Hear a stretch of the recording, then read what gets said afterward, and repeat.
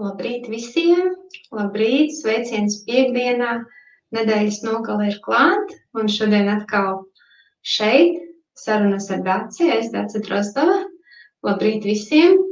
Gaidīšu pirmos komentārus, lai man apstiprina, ka mani var redzēt, dzirdēt un ka viss ir kārtībā. Labrīt, labrīt! Visiem sveiciens! Neredzu nevienu. Jā, pirmais skatītājs ir. Ierakstiet lūdzu komentāros, ka jūs mani redzat, dzirdat un viss kārtībā. Pirmās dažas sekundes pavilksmu garumā. Labrīt, visiem sveiciens piekdienā. Šodien parunāsim par interesantu tēmu, varbūt nevisai piemērotas šim fórumam IPF.lv, kur ir par internetu biznesu un tam līdzīgi, bet tā kā mana pārēde saucās ar Daci par dzīvi, darbu, iespējām, tad šodien drīzāk būs saruna par dzīvi, par attiecībām, par neuzticību. Labrīt, Maika! Kaimiņi! Labrīt, kaimiņi! Es atceros. Labrītiņ, Iveta! Nu, super, forši. Tātad šodien parunāsim par attiecībām, par neuzticību attiecībās. Varam parisināt kaut kādas jūsu, varbūt, problēmas, nesaskaņas vai vienkārši parunāt, kāda ir jūsu viedokļa, kāda ir jūsu uzskati. Var sakot, brīva saruna par to, kas mums tiešām ir tik ļoti svarīgs mūsu dzīvē, mūsu ikdienā, un kur mēs nekādīgi nevaram tātad bez attiecībām. Un lūdzu rakstiet komentāros, kā jums ir un kas un kā. Un tas, ko es šodien teikšu, piemēram, sevišķi, kas attiecās uz neuzticību, lūdzu neuztveriet to tā, ka es tur būtu pamudinājusi jūs kaut ko tur darīt vai kaut ko nedarīt, vai ka tie būtu kaut kādi, varbūt no manas dzīves vai kaut kas tam līdzīgs. Tas ir vienkārši tāds viedoklis no malas, kuru jūs varat uztvert savādāk, un jūs varat tam nepiekrist, varat tam piekrist. Tā ir jūsu izvēle, un man ir ok. Es vienkārši tikai gribu, lai jūs mazliet paplašinātu to redzes loku un uztveri, un varbūt padomāt, ka varbūt arī savādāk. Un kas ir svarīgi? Mēs visi gribam būt šai dzīvē mīlēti. Mēs visi gribam, kad ir kāds, kas par mums rūpējās, kas par mums domā, dara mums labu. Un mēs gribam sajust tās rūpes no citiem. Un tajā brīdī, kad kāds cilvēks mūs piekrāpj, mēs jūtamies apmānīti, nodoti un izmesti miskastē, kad varbūt mēs jūtamies nevajadzīgi un nevērtīgi. Un pirmais, ko lielākā daļa cilvēku sāk darīt, ir meklē vainu sevī. Varbūt ne pirmais, protams, ir dusmas, un mēs vainojam to otru cilvēku, ka viņš ir tāds un šitāds, bet pēc tam, tad, kad mazliet tās pirmās emocijas un tā agresija norimst, tad ir tā, kad cilvēki meklē vainu sevī. Tātad es esmu tāda vai es esmu šitāda, ka tur viņš darīja tā vai viņa darīja šitā, un ka mēs vainojam sevi, un pie katra tāda gadījuma mēs pazaudējam kaut kādu daļu no pašvērtības, un mēs jūtamies, ka mēs neesam pilnvērtīgi vai ka mēs neesam gana labi. Bet es gribu jūs iedrošināt un pateikt, ja jūs esat, piemēram, bijuši tādā situācijā, ka jūs esat nodoti, tad principā nevajag vainot sevi. Es saprotu, ka ir tam otram cilvēkam, kurš to ir jums nodarījis. Viņam ir kaut kādi savi iemesli, varbūt kaut kādi savi motīvi, un varbūt viņam tiešām kaut kas neapmierināja jūsu attiecībās, jūsu darbā, varbūt tavā rīcībā kaut kas nebija kārtībā. Bet tas nav saistīts principā ar tevi, jo tas ir saistīts ar viņu. Ja viņam kaut kas neapmierina tas, ko tu dari, tad tā principā ir tā otra cilvēka problēma. Un tieši tāpatās ir, ja to pagriež atpakaļ otrā virzienā. Respektīvi, ja cilvēks tevi ir piekrāpis un tu ar to neesi mierā, tad tā principā ir tava problēma. Tās ir tavas emocijas, tie ir tavi pārdzīvojumi, ar kuriem tev pašam ir jātiek galā. Jo tas cilvēks, ja viņš ir piekrāpis, ja viņš ir izdarījis kaut ko jums aiz muguras, viņš to ir darījis kaut kādu savu iemeslu dēļ. Un šeit izpaužās tas, ko es arī esmu teikusi iepriekšējās sarunās, ka mēs esam šajā dzīvē, lai justos labi, lai būtu priecīgi, lai būtu apmierināti ar savu dzīvi. Es vienmēr mācu, es saku, dari to, kas tev liek justies labi. Un ja ir pienākusi tā situācija, ka kādam cilvēkam ir licies labi aiziet, piemēram, citas attiecības izveidot ārpus ģimenes, ja viņam tas ir licies labi, tad mums savā egoismā, ja mēs esam tajā piekrāpto lomā, tad, savā egoismā mēs vienmēr gribam to otru cilvēku ierobežot. Ja mēs gribam aizliegt, mēs gribam, lai viņš dara patīkami tikai mums, bet ne sev. Bet, tas īsti šajā dzīvē, mums tas ir iemācīts, mēs esam uz to programmēti gadsimtiem ilgi, jo principā, ka ir tas ģimenes modelis, monogāmija, bet otrādāk, monogāmija. Kā bija, kad ir viens partneris, jā. Mēs esam uz to ieprogrammēti, ka mums tā ir jābūt, ka mums ir jādzīvot tikai ar vienu partneri. Bet tā būtībā ir cilvēka brīvās gribas ierobežošana. Jo baznīca ir izveidojusi to modeli, ja, ka tā ir jābūt, bet tas viss ir ierobežojuši, jo Dievs cilvēku neradīja ar kaut kādiem ierobežojumiem, bet Dievs neteica cilvēkam, tev tur būs visu mūžu dzīvot tikai ar vienu cilvēku, vai tu nedrīkst darīt to, vai tu nedrīkst darīt tā. Dievs radīja cilvēku, lai cilvēks piedzīvo, lai viņš iepazīst, lai viņš zina abas puses, piemēram, vienā situācijā, ka tu esi ticis piekrāpts, citā situācijā, ka tu piekrāp, lai cilvēks iepazītu emociju daudzpusību un daudzveidību. Ja Dievs būtu radījis cilvēku tikai tu drīksti darīt tikai vienā veidā, tikai pareizi, tas ir pareizais veids, kā jūs dzīvojat, tad pasauli, ticiet man, cilvēki neattīstītos. Visticamāk, mēs joprojām dzīvotu kaut kādā tur alu līmenī, un mēs vienkārši neaugtu, jo mēs dzīvotu pēc tiem pareizajiem, vienveidīgajiem, vienpusējiem likumiem, un mums nekas nemainītos. Mums nerastos jaunas vēlmes, mums nerastos jaunas intereses, jo mēs tādi būtu tādi būrītī saspiesti.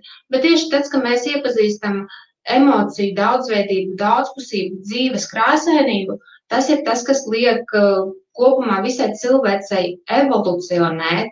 Tas ir tas, kas dzen uz priekšu, jo mēs no savām emocijām, ko mēs paši ar savu pieredzi, ko mēs apgūstam, ko mēs izpaudam, tas liek mums turpmāk radīt savādākas situācijas. Mēs skaidrāk apzināmies, ko mēs gribam, mēs skaidrāk ejam uz mērķi, un tādā veidā mēs radām daudz labāku vidi apkārt sev, pasaulē un vispār kopumā, jo mēs apzināmies, mēs iemācāmies. Tad notika tas un tas, es tā vairāk negribu, es gribu dzīvot savādāk. Un tas ir tas dzinulis, kas virza pasauli. Alvīnija saka, ka Dievs vispār cilvēku neradīja. Es gribu pateikt par Dievu, tā kā es to uztveru Dievu. Es Dievu tā kā neredzu tur ar kaut kādu cilvēku seju vai ko. Ar Dievu es domāju, kad ir tā inteliģentā, radošā, tā neredzamā enerģija. Jo tā kā pasaulē, viss ir enerģija, bet ir tā radošā enerģija, tā enerģija, kura varbūt ir tā kā, piemēram, tavas idejas un tavas domas arī ir enerģija. Un Dievs ir principā tā kā tas domu, tādu ideju, tādu enerģiju radošums. Es saku, tā kā cilvēks var piešķirt Dievam varbūt kaut kādu seju, bet Dievs katram cilvēkam parādīsies savādāk, jo katram tā Dieva seja ir savādāka. Un Dievs atnāk pie katra cilvēka tādā veidolā, kā cilvēks ir spējīgs viņu uztvert. Ja?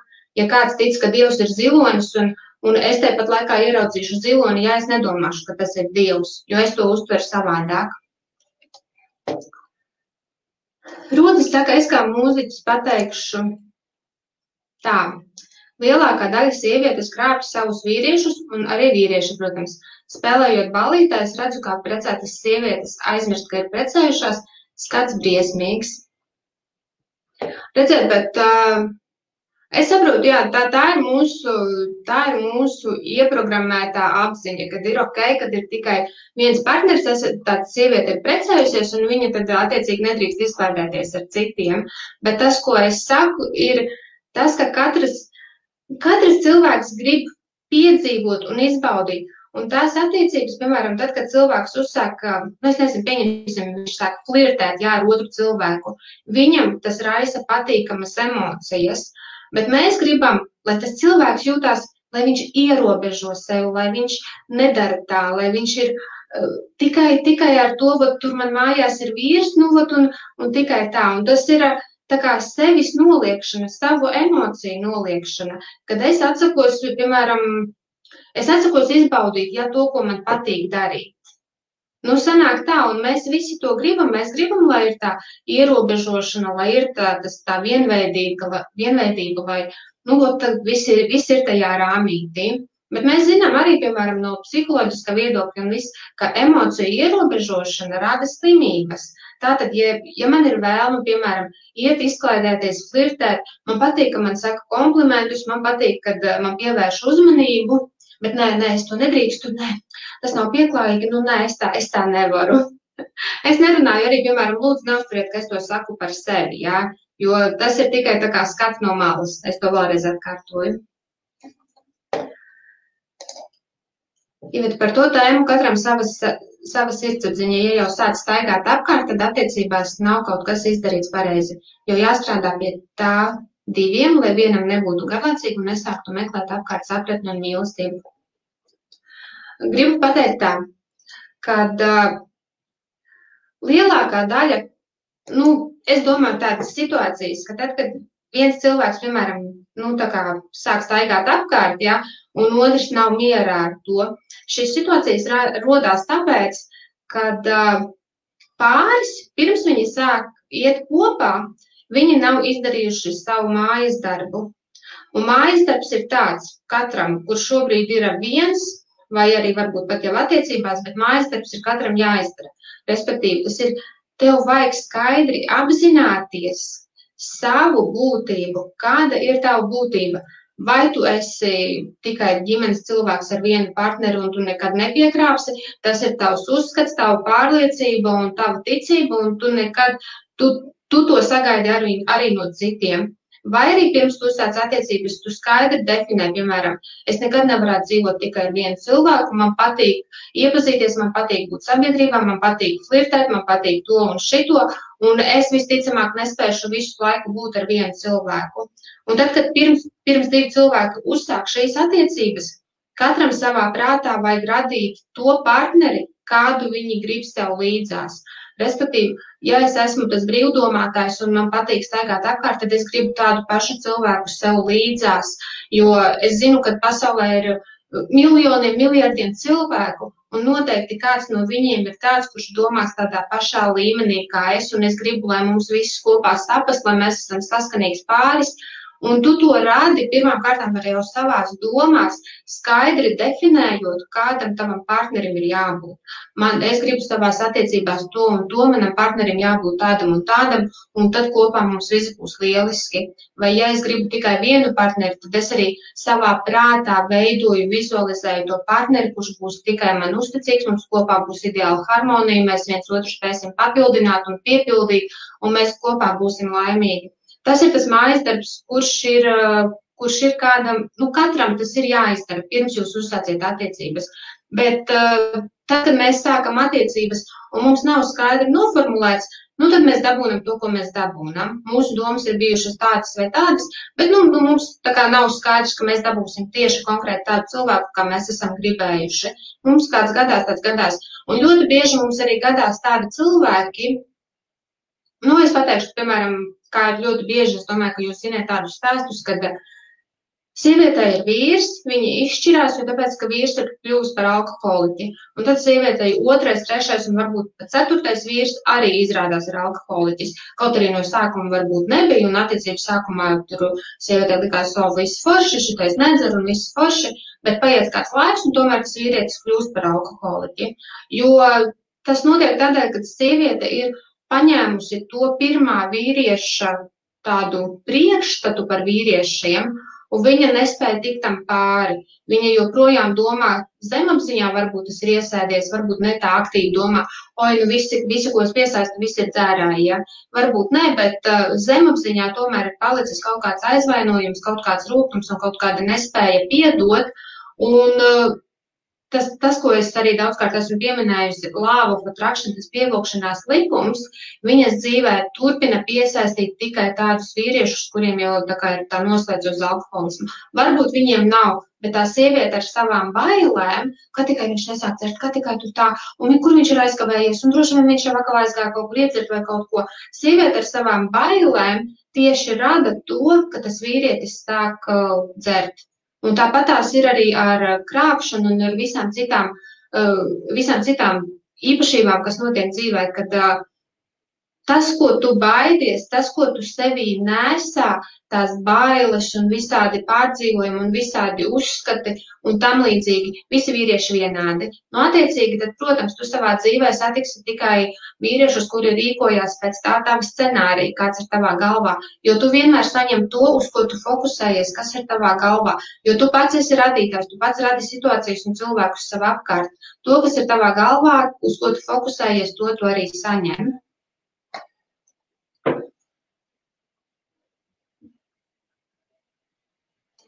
Labi, tā, jautājumi.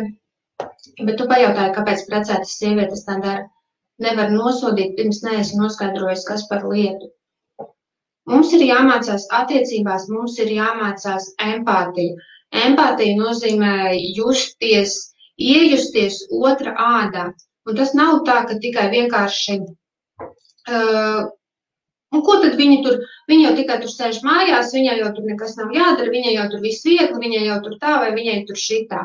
Bet empātija ir tieši sajust emociju līmenī, saprast, kā tā sieviete vai vīrietis, kā mans partneris jūtās.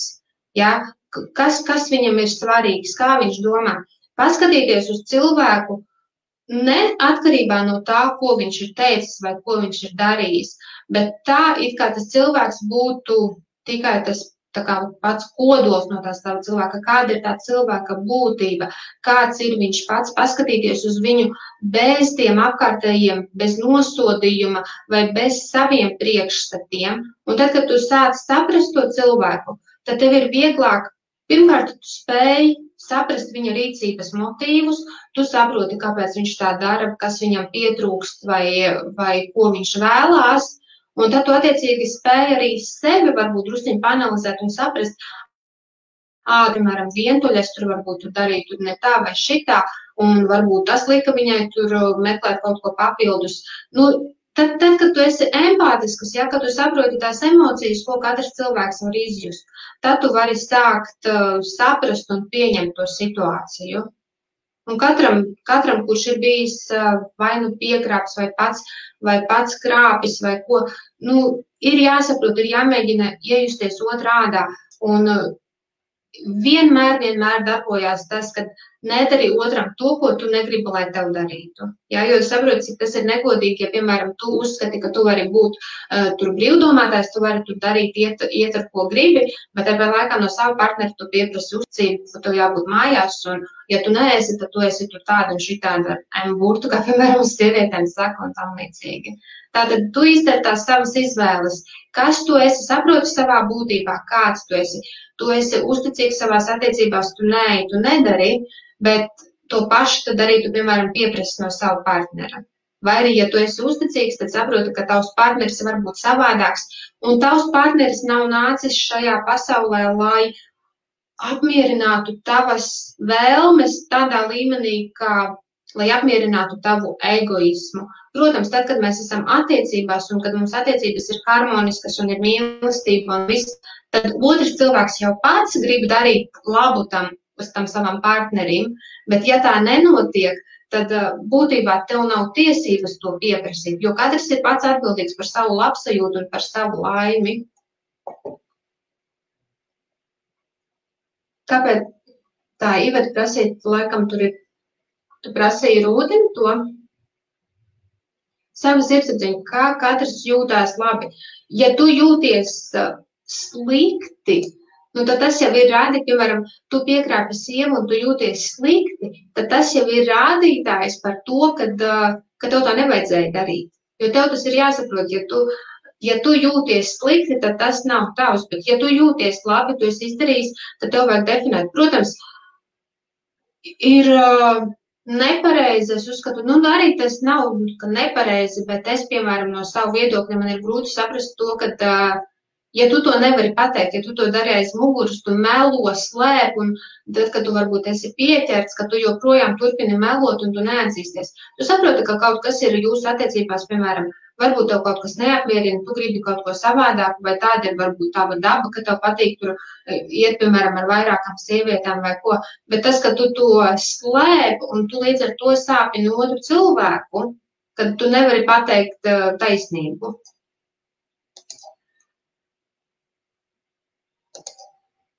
Ne visas grūtības cilvēkiem nāk par labu un attīsta. Bieži vien tieši otrādi. Jā, tas notiek. Protams, ka nevienmēr tas nāk par labu, jo, ja tā būtu, tad, piemēram, mums nebūtu bezpajumtnieki visticamāk, jo, ja cilvēks ir nonācis kaut kādās finansiālās grūtībās, un ja viņš vienmēr būtu motivēts vai, es nezinu, kā attīstīties un augt, tad viņš atrastu situāciju no tā pašreizējā stāvokļa. Bet tā kā, piemēram, ja cilvēks joprojām gadiem ilgi dzīvo uz ielas un viņš nespēja neko izdarīt, tad, protams, tad ir noticis tas degradējošies un ka cilvēks nav attīstījies un izdarījis tā kā tās pareizās izvēles. Bet tad, kad notiek kaut kas slikts, notiek kaut kādas grūtības, tas mums palīdz skaidrāk apzināties, kas ir tas, ko es vēlos. Jo piemēram, savās dusmās vai negatīvās emocijās, mums tieši tiek radīts, dažkārt mēs to savā prātā pat neapzināmies, bet mūsu zemapziņā tiek radīts pretējais scenārijs. Ja šobrīd es šeit varbūt sēžu dusmīgi un neapmierināti, un man tas un tas nepatīk, un tas ir nepareizi un viss, tad manā zemapziņā to, ko redz mana iekšējā būtība, tur notiek tieši pretējā situācija, kā es gribu, lai būtu, kā, manuprāt, ir pareizi, kā ir jābūt, kā ir jānotiek, un kas man būtu jādara, lai es justos labi. Un katrā situācijā, tad, kad mēs esam tajā negatīvajā šeit, tad man ir jāmēģina atrast tas ceļš uz manu būtību, ko mana būtība domā, jo manai būtībai ir tie pozitīvie risinājumi un pozitīvās emocijas, viss ir, tikai man ir jāļauj savām domām tā kā nomainīt fokusu, nevis uz to, ko es redzu šeit šobrīd ar savām acīm, bet to, ko redz mana iekšējā būtība, kur ir tas pretējais scenārijs. Tad neprecies, ja gribi laist kreisi.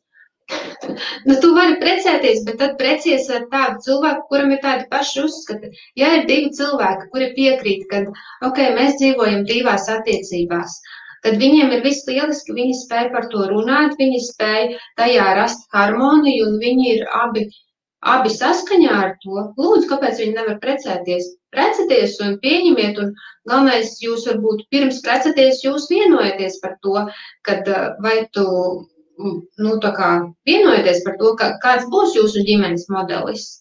Ja tu domā, ka tu gribi dzīvot ar vairākām sievietēm vienlaicīgi, bet tavs partners varbūt to negrib, tad ir jums jārisina, vai jūs ejat katrs savu ceļu un meklējat katrs savu to ideālo partneri, vai paliekat brīvi, vai domājat, bet par to tas ir tas mājasdarbs, kas jums ir jāizdara. Pirms jūs iesaistāties attiecībās, skaidri definējat, kāds būs jūsu ģimenes modelis.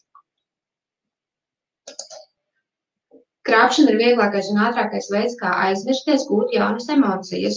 Uz kaut kādu īpašu attīstību un evolūciju gan tas neved. Bet tas raisa jaunas emocijas. Un bet jaunas emocijas jau arī ir evolūcija, jo tu apgūsti kaut ko jaunu.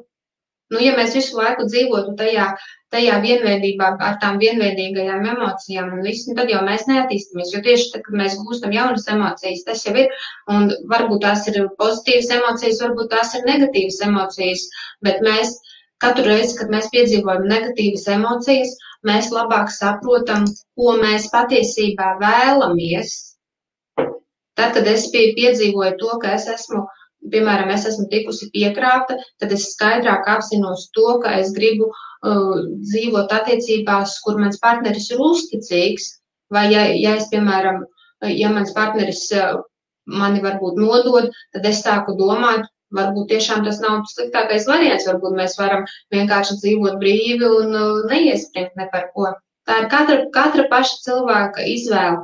Piemēram, es nezinu, jūs nenonāksiet ellē par to, kad jūs izvēlaties vairākus partnerus dzīvei. Tikai humāna pieeja labvēlīgi attīsta sabiedrību. Redziet, mēs esam nonākuši sabiedrība kopumā. Ir nonākuši līdz tam, kad mēs sākam pieņemt varbūt homoseksuālismu vai kaut kādas citādākas izpausmes un tagad notiek visi tie protesti sabiedrībā par brīvību, par cilvēktiesību neierobežošanu un tā. Bet tāpat laikā mēs nedomājam, ka ģimenē, ka tā nav personības ierobežošana, ka uzspiež dzīvot tikai monogāmās attiecībās. Nu, tas arī, piemēram, katram cilvēkam, ja mēs runājam par tādu cilvēka brīvību, tad tā jau ir tā cilvēka brīvība, kad viņš dzīvo pēc saviem ieskatiem. Un es nedomāju, ka, piemēram, es nezinu, ja visi dzīvotu, darītu tikai tā, kā katrs grib, ka tad izveidotos kaut kāda tāda, es nezinu, kaut kāda anarhija, ka tur viss tādā hausā un katrs vienkārši dara, ko grib un tā. Bet ja cilvēks dara tā, kā viņam ir iekšējā būtībā, kā viņš ir, pirmkārt, nekad neviens negribēs darīt pāri citiem cilvēkiem, ja? Ja cilvēki dzīvotu pēc savas iekšējās būtības, cilvēki viens otru nenogalinātu. Nu, tas pirmām kārtām. Tāpat tās cilvēki būtu atklāti un cilvēki dzīvotu mīlestībā, jo mēs visi gribam būt mīlēti. Tas ir viss, kas ir katram cilvēkam pamatā. Visām mūsu darbībām, viss, ko mēs gribam, arī krāpšanai pamatā, ir tas, ka cilvēks grib būt mīlēts. Un, ja, piemēram, ģimenē viņš nesaņem to uzmanību, to uci, ko katrs grib, jā, piemēram. Ja viņš to savā ģimenē konkrētajā brīdī nesaņem, tad viņš to sameklē kaut kur citur. Tas ir vienīgais, kas, tas dzinos, ka mēs gribam būt mīlēti. Mēs gribam to, kad mūs novērtē, kad mums tur saka tos komplimentus vai ko. Tā kā viss ir pamatā tam. Uģis, kaut ko gaidīšana no otra, daudzu nelaimju pamats esot. Nu, tieši tā, jo, es arī to jau vienreiz teicu, ka tā lielākā gaisa pils, ko būvē attiecībās, ir tas, kad es atradīšu to partneri, un tad es būšu laimīga, ja? Es nevaru būt laimīga, jo tāpēc, ka man nav partneris. Un tas sanāk, ka tu automātiski gribi, lai tas princis baltā zirgā atjāja pie tevis un atnes tev to tavu laimi, bet tu nevari būt laimīga, prasot to no citiem. Jo cits cilvēks, viņš var līst no ādas ārā, viņš var izdabāt, cik vien viņš spēj un visu tev pasniegt uz paplātes. Bet vienalga, ja tu neesi mierā pats ar sevi, ja tu neesi laimīgs pats ar sevi, tad tas otrs cilvēks tevi nekādā veidā nepadarīs laimīgu. Tu vari prasīt, ko tu gribi no viņa, un viņš var censties pēc savas vislabākās sirdsapziņas, no visa spēka. Es tev mīlu, es tev visu iedošu, es tev visu izdarīšu, un tu vienalga, tev parādīsies ar vien jaunas prasības, un ar laiku tas otrs cilvēks sevi būs pilnībā iztukšojis, un tad parādās visi attiecīgi gan strīdi, gan visas tās negatīvās emocijas, kas sāk parādīties attiecībās, kur, piemēram, viens ir sevi iztukšojis, tāpēc, lai piepildītu to otru. Bet mēs nevaram piepildīt, nepiepildot paši sevi. Katrs par savu laimi ir pats atbildīgs. Mums ir jāpiepilda sevi, un tad, kad mēs esam paši pilni, tad tikai mēs varam dot kaut ko otram. Savulaik dzirdēts par vīriešu neuzticību. pat kaķis ilgi nesēžot viena cauruma. Un vēl viens variants, cik ilgi var ēst maizi, kādreiz arī kūciņas gribas. Nu, tas ir katra cilvēka izvēles. Ir cilvēki, kuri apzināti izvēlās, es ēdīšu maizi visu mūžu. Nu, ir cilvēki, un mēs nevaram nosodīt nevienu, ne otru. Mēs zinām, ka cilvēkiem gribas arī kūciņas, bet tas, ka notiek arī, piemēram, tā melošana un slēpšana, tas ir tieši bailēs aiz tā nosodījuma, ka mani jau nesapratīs, mani jau nepiedos, un mēs varbūt vienojāmies, ka mēs dzīvosim tā kā uzticīgi viens otram, un es to solījumu neturēju, jo izrādījās, ka es tomēr gribu kaut ko savādāku, nevis tikai maizi. Un nu, tas tā notiek, un tas nosodījums ir tik liels, ka notiek tas aiz muguras tā melošana un slēpšana un viss. Var jau aiziet arī uz kādu svingaru klubiņu. Var aiziet, ja tu esi, tu dari pats savas izvēles. Ja tu no tā jūties labi, tad uz priekšu. Un katram mums ir tā iekšējā emocionālā navigācija. Ja es kaut ko darot jūtos slikti, tātad tas nav saskaņā ar manu iekšējo būtību. Man iekšējā būtība ir tad, kad es jūtos labi. Ja es kaut ko daru, es jūtos pacelāta, priecīga, laimīga, viss, ja es to izdarīju, tad tas ir saskaņā ar tavu iekšējo būtību. Ja tu tā nejūties, ja tu izjūti to nosodījumu, kaunu vai ko, tad tā ir tā navigācija, tas ir tavs rādītājs, ka tu rīkojies nepareizi, nesaskaņā ar to savu iekšējo būtību. Mums katram ir jāsaprot, kas tas ir, ko es gribu, kas ir svarīgi priekš manis. Izmantojiet savu navigāciju. Un var salīdzināt arī tā, piemēram, ka katram cilvēkam ir jāiet pa zemākās pretestības ceļu. Nu, ne zemākās vai mazākās pretestības ceļu. Piemēram, iztēloties, ka jūs esat džungļos, un lai izkļūtu no tiem džungļiem, tad iztēloties, kā jūs ejat, vai jūs laužaties tur ar to savu mačeti, savu vislielākajiem brikšņiem, un jūs esat piekusuši, noguruši jau bezspēkā, bet jūs vienalga tur tikai caur tiem brikšņiem. Vai jūs labprātāk ietu tur pat gaišu tur taciņu, kur jums tur saulīte spīd uz priekšu, un ka tā taciņa jūs jau ved ārā no tiem džungļiem. Un tas ir jūsu emocijas, vai jūs izvēlaties iet to pretestības ceļu, kur jūs jūtaties slikti. Tas var būt arī, piemēram, arī ģimenes attiecībās, kad jūs mēģināt ar to ģimeni dzīvot, un jūs katru dienu jums tur, ka jūs nejūtaties labi tajā visā. Vai arī jūs varat vienkārši sākt iet pa to taciņu, kuri jūs izvedīs, teiksim, no tiem džungļiem un parādīs jums to ceļu, pa kuru jums ir jāiet, pa to ceļu, kurš ir saskaņā ar to jūsu būtību. Jums vajag pašiem atrast to savu ceļu. Vienmēr jūsu būtība ir tas, kas jums patīk un kas ir viegli. Varbūt ne viegli tādā ziņā, kad visas šodien es tagad sāku darīt savādāk un visas esmu uzreiz laimīgs. Tas to nenozīmē, jo katram ir varbūt tas pārmaiņu periods un ka pārmaiņas varbūt ir grūtas, un tas prasa kaut kādu arī disciplīnu vai paradumu maiņu vai kaut ko. Tas nenozīmē, ka uzreiz tā kā, ka tas ir viegli, bet tu zini, kas tu gribi būt beigās, tu zini, kur tu beigās vēlies nokļūt, un tad tu esi gatavs tā kā iet pa to celiņu. Tā vietā, lai visu laiku justos, laustos tajās aiztaisītajās durvīs un neko nesasniedzot. Tālūk.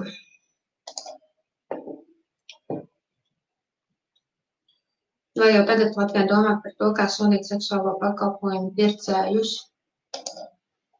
Jā. Ir tas viss, tie ir likumi. Un likumi, valdība, baznīca, tur tie visi tie, kas organizē to pasaules kārtību, viņi nekad nebūs ieinteresēti cilvēkiem mācīt, atrast viņā būtību. Viņiem ir svarīgi, lai cilvēkiem būtu uzliktas tās klapas uz acīm, jums ir jāiet tikai taisni, jūs nedrīkstat iet ne pa labi, ne pa kreisi, un tad jūs esiet mums paklausīgs, ierobežots, neko nevarošs, bet varbūt mūsu plānu realizētājs tu esi. Tā kā tu darīsi, ko mēs tev pateiksim. Jā, visas nosēdina visus pie televizora, ziņās pasaka, viss tagad ir visi slikti, un tagad jums ir visiem jājūtās slikti. Un visi jūtās slikti. Tā vietā, lai cilvēks izdarītu savas varbūt izvēles, savus pieņēmumus, piemēram, es izvēlos riskēt, jā, es nebaidos par savu kaut kādu tur, es nezinu, dzīvību vai ko, es izvēlos riskēt, jo es zinu, ka man ir lieliska imūnsistēma, vai es zinu, ka man ir tas vai ir šitais. Ja mums vajag, lai mēs esam tā kā politikai vajag, lai mēs esam ierobežota vadāma masa, lai mēs esam tās aitiņas, kur pasvilpi, tur visas aizgāja.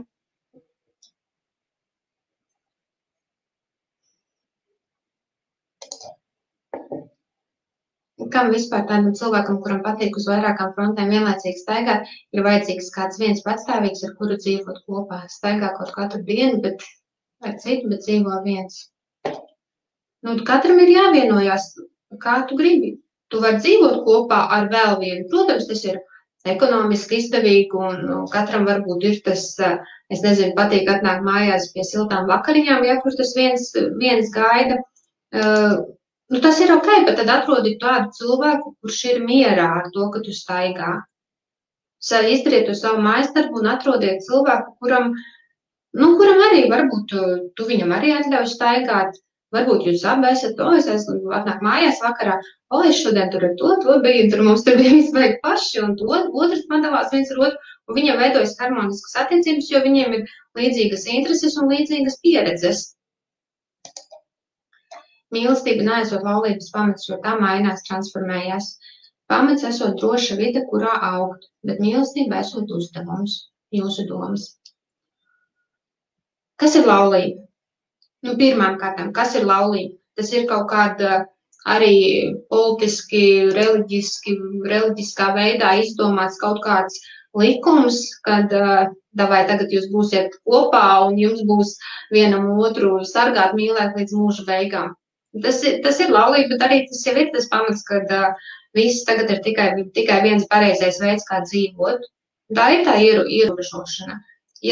Ja cilvēki izvēlas dzīvot kopā tiešām uz mīlestības pamata, ja, viņi dzīvo kopā, viņiem viss ir kārtībā, tāpat laikā viņi saprot, ka mīlestība varbūt arī transformējas, un kā var būt mīlestība tik ierobežojoša, vai, es nezinu, pieņemsim, ja Dievs būtu tik ierobežojošs, ka pateiktu, tu visu savu mūžu vari mīlēt tikai vienu cilvēku. Tu apprecējies, un tagad tu drīksti mīlēt tikai to cilvēku. Bet mīlestība nav tāda. Mīlestība ir plaša, visaptvaroša. Taču, jo vairāk tu mīli, jo tu labāk jūties, un pasaule ir labāka, ja mēs vairāk mīlam. Bet mēs jau nemīlam, jo mēs esam iemācīti, ka mums ir ok tikai mīlēt vienu cilvēku. Un mīlestība mainās. Protams, ka viņa mainās, un cilvēka vērtības mainās. Kā var domāt, ka cilvēki, piemēram, apprecās 20 gados, kad viņi ir vēl jauni, viņiem viss ir priekšā, viņiem ir vieni uzskati, un ka pēc 20 gadiem, ja, tad, kad tam pārim būs 40 gadi, ka viņiem joprojām būs tie paši uzskati, tās pašas vērtības, un ka viņiem tās vērtības būs tieši abiem vienādas. Tā nenotiek. Notiek taču tā, ka vienam cilvēkam šobrīd man ir svarīgi iet uz klubiņiem, izklaidēties un nezinu, tur alkohols un viss pārējais. Otram varbūt tajā momentā liekas tieši tāpatās, un laiks iet, cilvēki pieaug, viņu vērtības mainās, un viņi aug, viņi attīstās, viņi iepazīst citu modeli. Un tad sanāk tā, ka vienam cilvēkam, es jau gribu ģimeni, es gribu bērnus, es gribu patstāvību, es gribu mājās, man vairs tie klubi neinteresē. Bet otrs varbūt nemazam līdz tam nav izaudzis, vai viņam ir parādījušās citas intereses. Es tagad negribu vairs tur klubiņus, bet es jau gribu tur, nezinu, tur spēļu zāles, vai es gribu tur vispār ceļot kaut kur pasaulē, es mājās sēdēt negribu, un tā. Un kā var tagad likt tiem diviem cilvēkiem, ja kuri tajos 20 gadu vecumā apprecējās ar vienādām interesēm, un 40 gados, tad, kad viņiem jau intereses ir pilnīgi dažādas, kā mēs varam likt viņiem dzīvot kopā līdz mūža beigām? Tas tā kā nav īsti loģiski, un iespējams, ka tad, kad arī pienāk tie 40 gadi viņiem, ja tam pāri, tad viņi saprot, ka kaut kas ne tā, kaut kas ir jādara savādāk, mums vairs nav pa ceļam, un tas ir ok.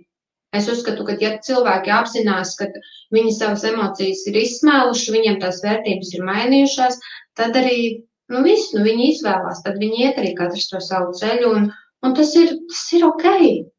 Tas ir ok, un nav vērts, saprotiet, jūs mūža beigās, jā, tad, kad jums tur būs jau, es nezinu, tur 80, 90, 100, jūs nebūsiet laimīgi no tā, ka jūs būsiet visu mūžu cietuši, izvilkuši ar to vienu partneri. Nu, jums nebūs nekāds gandarījums, ja jums tas partneris ir varbūt agresīvs vai kā pateikt, abusive. Nu, tā kā, ka viņš varbūt jums tur vēl dara pāri arī fiziski un tā. Nu, jums nebūs pilnīgi nekāds gandarījums par to, ka, es turēju to savu solījumu un es tomēr izvilku ar to vienu partneri. Nu, nebūs, jums būs atkal drīzāk, jums būs tā nožēla. Vajadzēja tur iet un mainīt un darīt savādāk, un tad man dzīve būtu savādāka. Un es saku, lūdzu, tur nedomājiet, ka es jūs tagad tur pamudinu, tur visus tur šķirties un visu un tā. Es gribu, lai jūs tikai saprotat, kas ir jūsu būtība, kas jums ir svarīgi, kādas ir jūsu vērtības. Kā jūs, piemēram, kādu vērtību jūs varat nest savai ģimenei, sabiedrībai, kas ir jūsu uzskatos. Ja jūs gribat, piemēram, cilvēka brīvību, ja jūs, es nezinu, ejat protestos pret politiku, pret masku nēsāšanu, ja, jo tāpēc, kad redz jūsu tā kā cilvēku tiesību tā kā brīvība tiek apspiesta, tad cik tālu jūs to brīvību gribat ielaist savās attiecībās?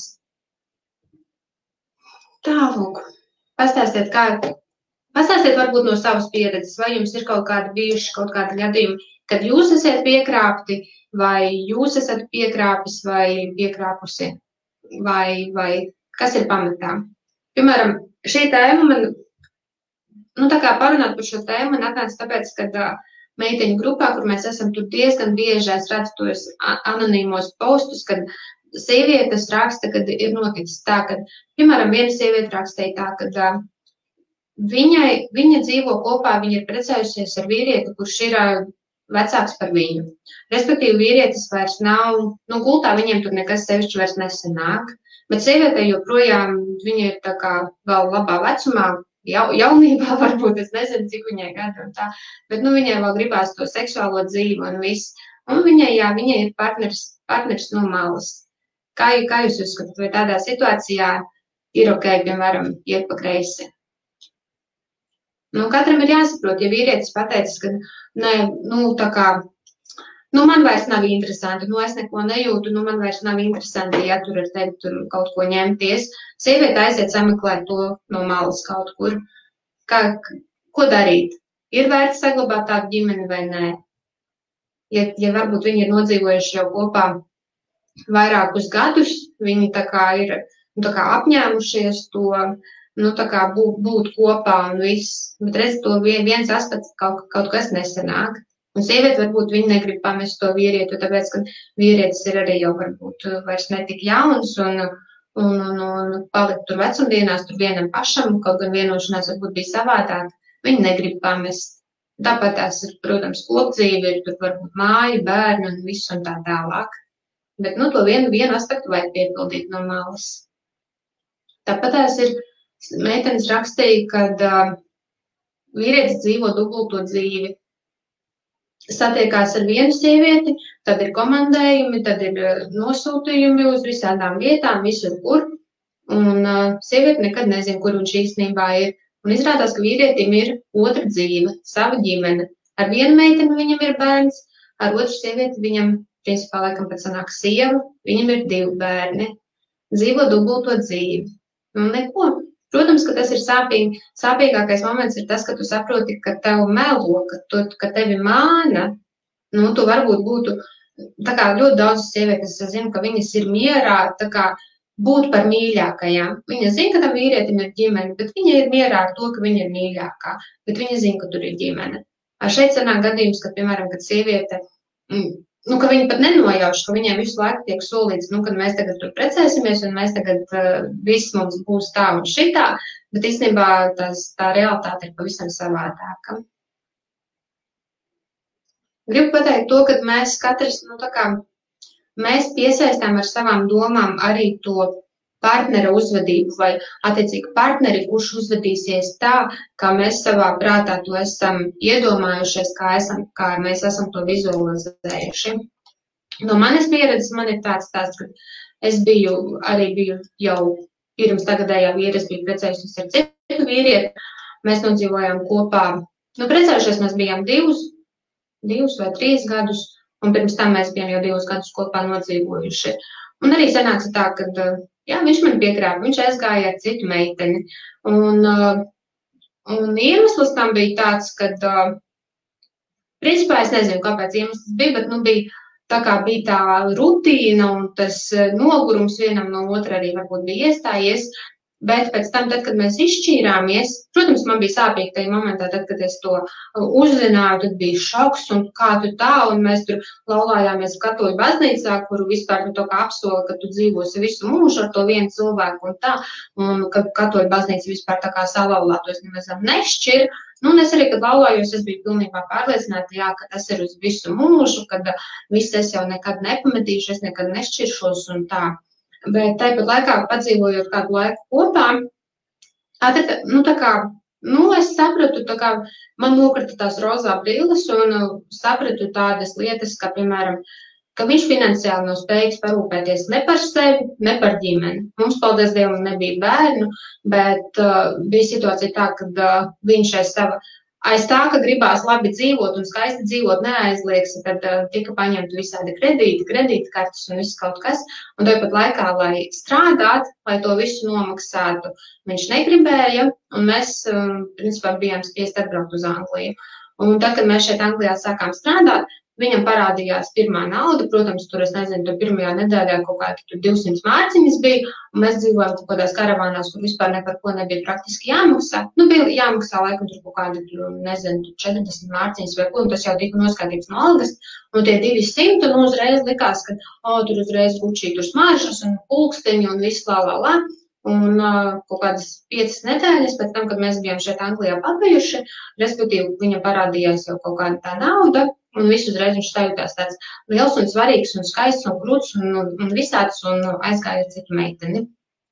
Un pēc tam, tad, kad es savā prātā, protams, tas tā kā pārgāja tas šoks un viss, es savā prātā sapratu to, ka īstenībā, ka tas ir scenārijs, kādu es pat gribēju, lai vienkārši, lai tiktu no viņa vaļā, lai es izšķirtos pati neesot vainīga. Respektīvi, manā galvā jau sen, tad, kad mums bija visas tās finansiālās grūtības un viss, es biju dusmīga un es domāju, ar ko es vispār esmu sasaistījusies un ka tas viss vispār ir galīgi garām un es gribēju šķirties. Bet man nebija iekšā tā drosme pateikt vai izdzīt vai, tā kā būt tai pirmai, kur es spērstu to soli, lai pateiktu, davai mēs tagad šķiramies, jo es vairs negribu ar tevi, jo tu nepildi tos savus solījumus, ka tu rūpēsies vai tu strādās un tam līdzīgi. Man jau bija iekšā tās domas, kad es gribēju tikt no viņa vaļā. Un tas, kas notika, tas bija man lielisks iemesls un veids, kā izšķirties no viņa. Un es zinu, ka es to pati piesaistīju ar savām domām. Varbūt, ja es būtu domājusi, ka, cik man ir labs vīrs, cik mums forši viss dzīvojās, un viss, iespējams, ka tā nebūtu noticis. Bet es apzinos to, ka tas ir tas, ko es gribēju, un tas ir tas, ko es saņēmu.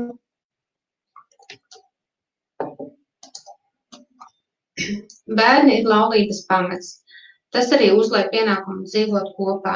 Pie šķirtiem un strīdīgiem vecākiem bērni neizaug dzīves stipri, bet nīguļi. Visi attiecību eksperimenti darāmi pirms bērniem, nevis jau ar bērniem. Bieži jau notiek pretēji jūsu domas. Jā, jo bērni parādās neplānoti, respektīvi pāris sāk dzīvot kopā, pirms viņi ir vienojušies vispār apdomājuši par to, vai vispār viņi grib bērnus kopīgus. Ļoti bieži tas sanāk vienkārši nejauši, un tad, kad jau ir par vēlu, tad ir par vēlu, un tad viņi mēģina kaut ko, respektīvi mājas darbs nav izdarīts, tu esi dabūjis bērnu ar partneri, ar kuru tu pat vispār par to nebija varbūt pat domājis, varbūt pat jūs bijāt domājuši, bet, kā pateikt, bērni arī ir tā, ka mums visiem, kamēr mēs esam jauni, ļoti daudziem no mums gribās bērnus, jo mēs domājam, ka tieši tas pats neizdarītais mājasdarbs, ka mēs domājam, ka bērni mūs padarīs laimīgus, ja? Mēs esam varbūt savās attiecībās vai vieni paši ar sevi, mēs esam nelaimīgi, Un mēs domājam, ka tie bērni padarīs mūs laimīgi, tāpēc mēs ļoti cenšamies, lai mums tie bērni būtu, jo, redziet, bērni ir dzīves mērķis un tā tālāk. Bet tāpat laikā tieši tas arī notiek.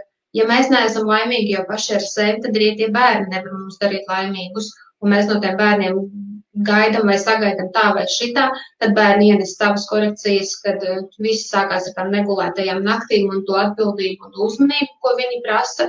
Un ļoti bieži cilvēki izrādās, ka nav tam gatavi, jo cilvēki nevar būt gatavi kaut kam tādam, ja viņi nav ar sevi jau gatavi tā kā mierā un harmonijā un mīlestībā, tad viņi arī, tie bērni, viņiem arī to nespēj dot. Viņi gaida, tagad būs tā maziņā lelīte, cik daudz ir, piemēram, piedzimuši bērni, kuri ir tikuši radīti tāpēc, lai salabotu attiecības starp vīrieti un sievieti. Mēs visi zinām, ka sieviete izvēlās palikt stāvoklī, jo viņi domā, ka tad tas vīrietis pārstās, piemēram, iet pie citām sievietēm vai viņš tagad pēkšņi kļūs atbildīgāks par savu ģimeni. Tas notiek visu laiku. Un tas ir tas nepareizais modelis, ka mēs gaidām, ka kāds cits mūs izdarīs laimīgu. Vai tas mēs gaidām to no partnera, vai mēs to gaidām no bērniem. Labrīt, Toms! Rīta tēma par neuzticību, par attiecībām, par to, kā būt pašam ar sevi, kā būt ar savu partneri, piedot vai nepiedot. Tālūk, katram ir savs un katram ir savi mērķi, un katram ir jāuzņemās atbildība par savu dzīvi. Ja tu esi, piemēram, tev ir tie bērni, tu esi tos bērnus radījis. Protams, ka tu esi par viņiem atbildīgs, bet tāpat laikā tava atbildība kaut kur pret bērniem beidzās un bērniem sākās atbildība pašiem pret sevi. Ja pieņemsim, kad tu gribi, lai tev bērns tur skolā tur mācās tur uz izcili, bet viņš nemācās. Ir jāsaprot, ka tā ir bērna paša izvēle nemācīties. Tu vari uz viņu kliegt un dusmoties vai sēdēt un mācīties un privāti skolotāji, visu tu vari darīt, ko gribi. Bet ja tas bērns ir izdarījis savu izvēli, ka viņam tās mācības nav svarīgas, tad tu viņu piespiest. Tu vari mēģināt, bet tu salauzīsi bērnu, tas ir tas pats, ka tu mēģini viņu ierobežot tieši tavā rāmītī, lai viņš ietilpinās, nevis atļauj bērnam būt, kas viņš īstenībā ir, kas viņš ir pēc savas iekšējās būtības. Bērni, kamēr ir mazi, kamēr mēs neesam viņiem jau iemācījuši, nē, to nedari, nē, to nedrīkst, nē, tas nav atļauts, nē, tas ir nepareizi. Tikmēr bērni ir ļoti, tā kā viņi ir ļoti harmonijā paši ar sevi un ar savu vidi un ar visu. Viņi ir apmierināti, bet mēs gan kā vecāki, gan kā sabiedrība viņus jau ierobežojam, un tad viņi kļūst tādi, kādi viņi kļūst. Gan neapmierināti, tad ir visādi niķi un visādas raizes un viss kaut kas. Nekādas kvalitatīvas izglītības skolās par šo tēmu arī ir viens no pamata cēloņiem visām šiem problēmām. Jā. Nav nekādas izglītības. Mums neviens nemāca, kā dzīvot. Labi, mums skolā nav tēma, piemēram, kā dzīvot laimīgi. Mums skolā māca profesiju. Tu esi kārtējais, tev ir jāmācās, respektīvi, tev jāmācās labi matemātika, lai tu būtu labs ekonomists. Jā. Tev jāmācās, tur ir valodas, lai tu būtu tur kaut kāds labs, tur kaut kādā citā nozarē. Mums māca profesiju, kā mēs varam būt sabiedrībā noderīgi, bet mums nemāca, kā dzīvot harmonijā pašiem ar sevi, kā dzīvot harmonijā ar dabu, kā dzīvot vienkārši pilnvērtīgu dzīvi. Jo tas, kas mums ir šitais modelis, kas ir izstrādāts, skola, darbs, ģimene, darbs, pensija, tas ir tas masu vadīšanas modelis. Kā var valdības un visi, kā var manipulēt ar cilvēkiem, kā var vadīt. Tā mēs katrs dzīvotu skaisti savā zemes pleķītī, mums visiem viss būtu.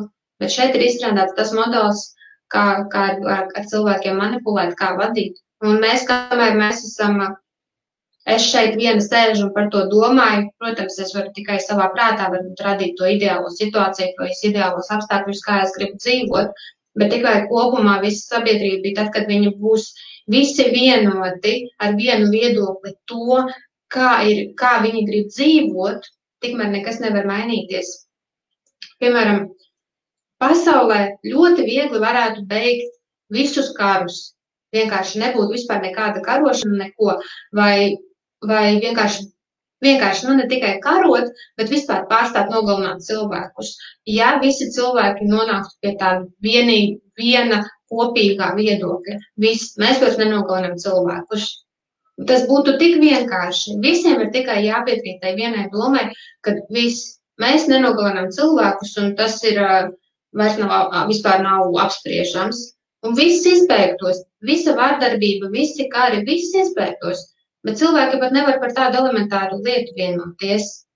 Un tādēļ ir, kad mums katram ir tie savi uzskati, katram ir kaut kāda tur tie ticība vienai partijai vai otrai partijai, bet nav tā vienotība, nav vienotība savos uzskatos, kādai tad ir jābūt perfektai dzīvei. Un tas ir tas, kā Dievs ir radījis tos cilvēkus. Lai ir tā dažādība, lai ir tā, piemēram, tās nogalināšanas, tad jūs redzēsiet, ka īstenībā, ka jūs gribat dzīvot mierā un saticībā un harmonijā. Jo tad, kad ir tas kontrasts, tad mēs saprotam, kā mēs gribam īstenībā. Tad, kad mēs redzam slikto, tad mēs redzam, kā mēs gribam, lai būtu tas labais. Ja otra puse nokrāp, tad problēma jāmeklē nevis tajā cilvēkā, bet pašā sevī. Un nevajag meklēt, nevajag te uz sevi vainot. Ja mans partneris tā man nokrāpja, man nevajag sēdēt un raudāt, ka tā bija kaut kādā veidā mana vaina, kad es neesmu pietiekami laba priekš viņu. Tā nav, jo tu vari būt cik labs, tu gribi priekš savu partneri, ja viņš nokrāp, tas nenozīmē, ka tu esi vainīgs. Vienīgais, ko tu vari izmainīt, ir, kā tu skaties uz to problēmu. Vai tu to sēdi tiešām tur vainot, kad man vajadzēja darīt tā, vai man vajadzēja darīt šitā, vai viņš ir tāds un šitāds un viss. Bet tu vari tikai izmainīt savu viedokli, kā tu uz to skaties. Jo tā tu vairs nevari izmainīt to faktu, ka viņš tur ir kaut kur salaidis ar kādu citu. Bet tu vari tā kā atrast harmoniju, pozitīvos aspektus tajā, kas ir noticis. Labi, viņš nokrāpa. Tad es tagad zinu, ka, piemēram, man patīk tomēr attiecības, kurās valda uzticība un sapratne un harmonija, un lai nav tā vēlme. Tu pats sev izdari tos secinājumus un sameklē, ko tu vari no tā iegūt. Kas ir pozitīvi aspekti tai situācijai. Varbūt ir tā, kā bija man, kad es jau gribēju, lai tā notiek, jo tāpēc, ka es jau gribēju šķirties, bet man nebija tāds iemesls, kuru es nezinu, kur es varētu tā sabiedrībā skaisti paskaidrot, vai redziet, man bija tāds iemesls, un tādēļ es izšķīros. Redziet, tas ir tā kā, vajag izmantot to situāciju. Uģis mani tikko par Nīkulu nosauca. Kurā vietā? Jums tur savs kaut kāds čats ir vai kas?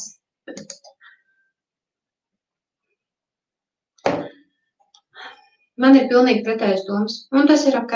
Katram ir savi uzskati. Vienkārši jums vajag vienoties ar savu partneri, kāds ir tas jūsu ģimenes modelis, kā jūs dzīvosiet. Ja jūs jau esat attiecībās, jūs varat izkļūt no jebkuriem džungļiem, tad, kad jūs ņemat mazākās pretestības ceļu. Jūs, tad, kad kaut ko darat, tad jūs jūtat, jūsu emocijas jums parāda, vai jūs darat pareizi vai nepareizi. Ja jūs jūtaties slikti, tad jūs darat nepareizi. Jums ir jādara tas, kas liek jums justies labi. Vienmēr arī šajā situācijā nāciet mājās no darba pie tās sievas un dariet to, kas liek jums justies labi. Sieva arī, viņa varbūt sēž mājās, viņai varbūt nepatīk gatavot ēst, un viņai negribas taisīt tās vakariņas, bet viņa zina, ka viņa jutīsies labi, tad, kad viņa redzēs, ka tam vīram tās vakariņas garšo un ka viņš ir apmierināts viņas saņemt vakarā. Tas sieviete jutīsies labi, viņa katrai tas ir savs, bet to saku tikai piemēra pēc. Viņa zinās, ka katrs pats zina, kas viņam ir jādara, lai viņš justos labi. To arī tu zināsi, varbūt labi, tu jutīsies labi, ja tu atnesīsi sievai tās puķes uzdāvināsi. Tu zini, ka viņa būs priecīga, un tu jutīsies labi tādēļ, ka viņa ir priecīga.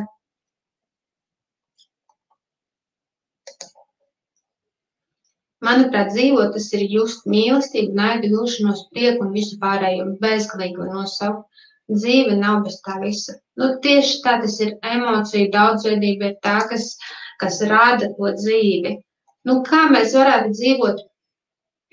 Kā mēs varētu dzīvot, ja mums visu laiku būtu tikai tās kūkas jāēd?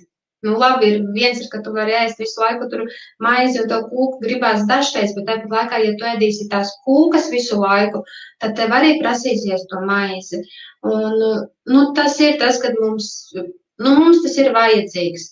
Mēs varam, protams, mēs varam sevi apspiest un ierobežot un dzīvot to vienveidīgo, to garlaicīgo, to apnikušo dzīvi, kurai jau visiem ir šī tik tālu, bet visi grib to, lai ir tā daudzveidība, lai ir tās emocijas, lai ir tās izaicinājums un viss pārējais. Cilvēki to grib, pat ja viņi to neapzinās. Un, protams, mēs varam izdarīt to apzināto izvēli, ka mēs dzīvojam labi. Nevis es vienkārši tā kā, kā aizies, tā es aizpildēšu, ja tā kā tur pa straumi. Ir labi, ka tu ļaujies un ka tu ej pa to bezpretestības celiņa, jā. Bet tāpat laikā tu regulē tā kā to virzienu, ka tu zini, uz kurieni tu gribi nonākt. Nevis, es tieši pa to celiņu, vienalga, kur es nonākšu, bet ka tu zini, ka es gribu izkļūt no tiem džungļiem, tādēļ es tieši pa šito celiņu, un es zinu, un es ticu, un es paļaujos, ka es izkļūšu tieši ejot pa šo celiņu. Tas ir tas, ka tu kontrolē, kur tu gribi nonākt.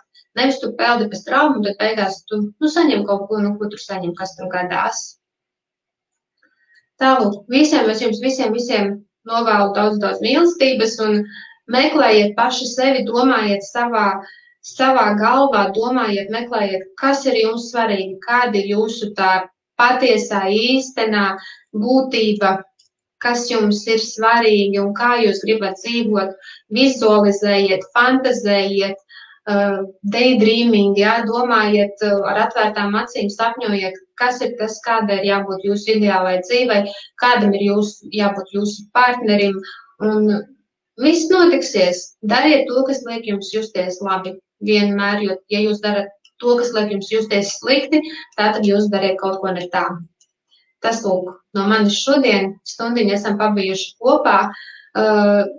Lūdzu, tā kā es saku vēlreiz, neuztveriet to privāti, es nevienu nepamudināju šķirties vai ko jums ir katram, es pamudināju jūs katram ieskatīties sevi, ko jūs gribat no attiecībām, ko jūs gribat no savu partnera, kādam ir jābūt ideālajam variantam un tā tālāk. Ne jau par sliktu un labu, arī labais varbūt ļoti foršs un dažāds, vai tad, kad vēlas dažādi slikto, taču nē. Tālūk. Liels jums paldies visiem, ka bijāt šeit. Tiksimies citreiz. Novēlu jums visu foršu. Atā.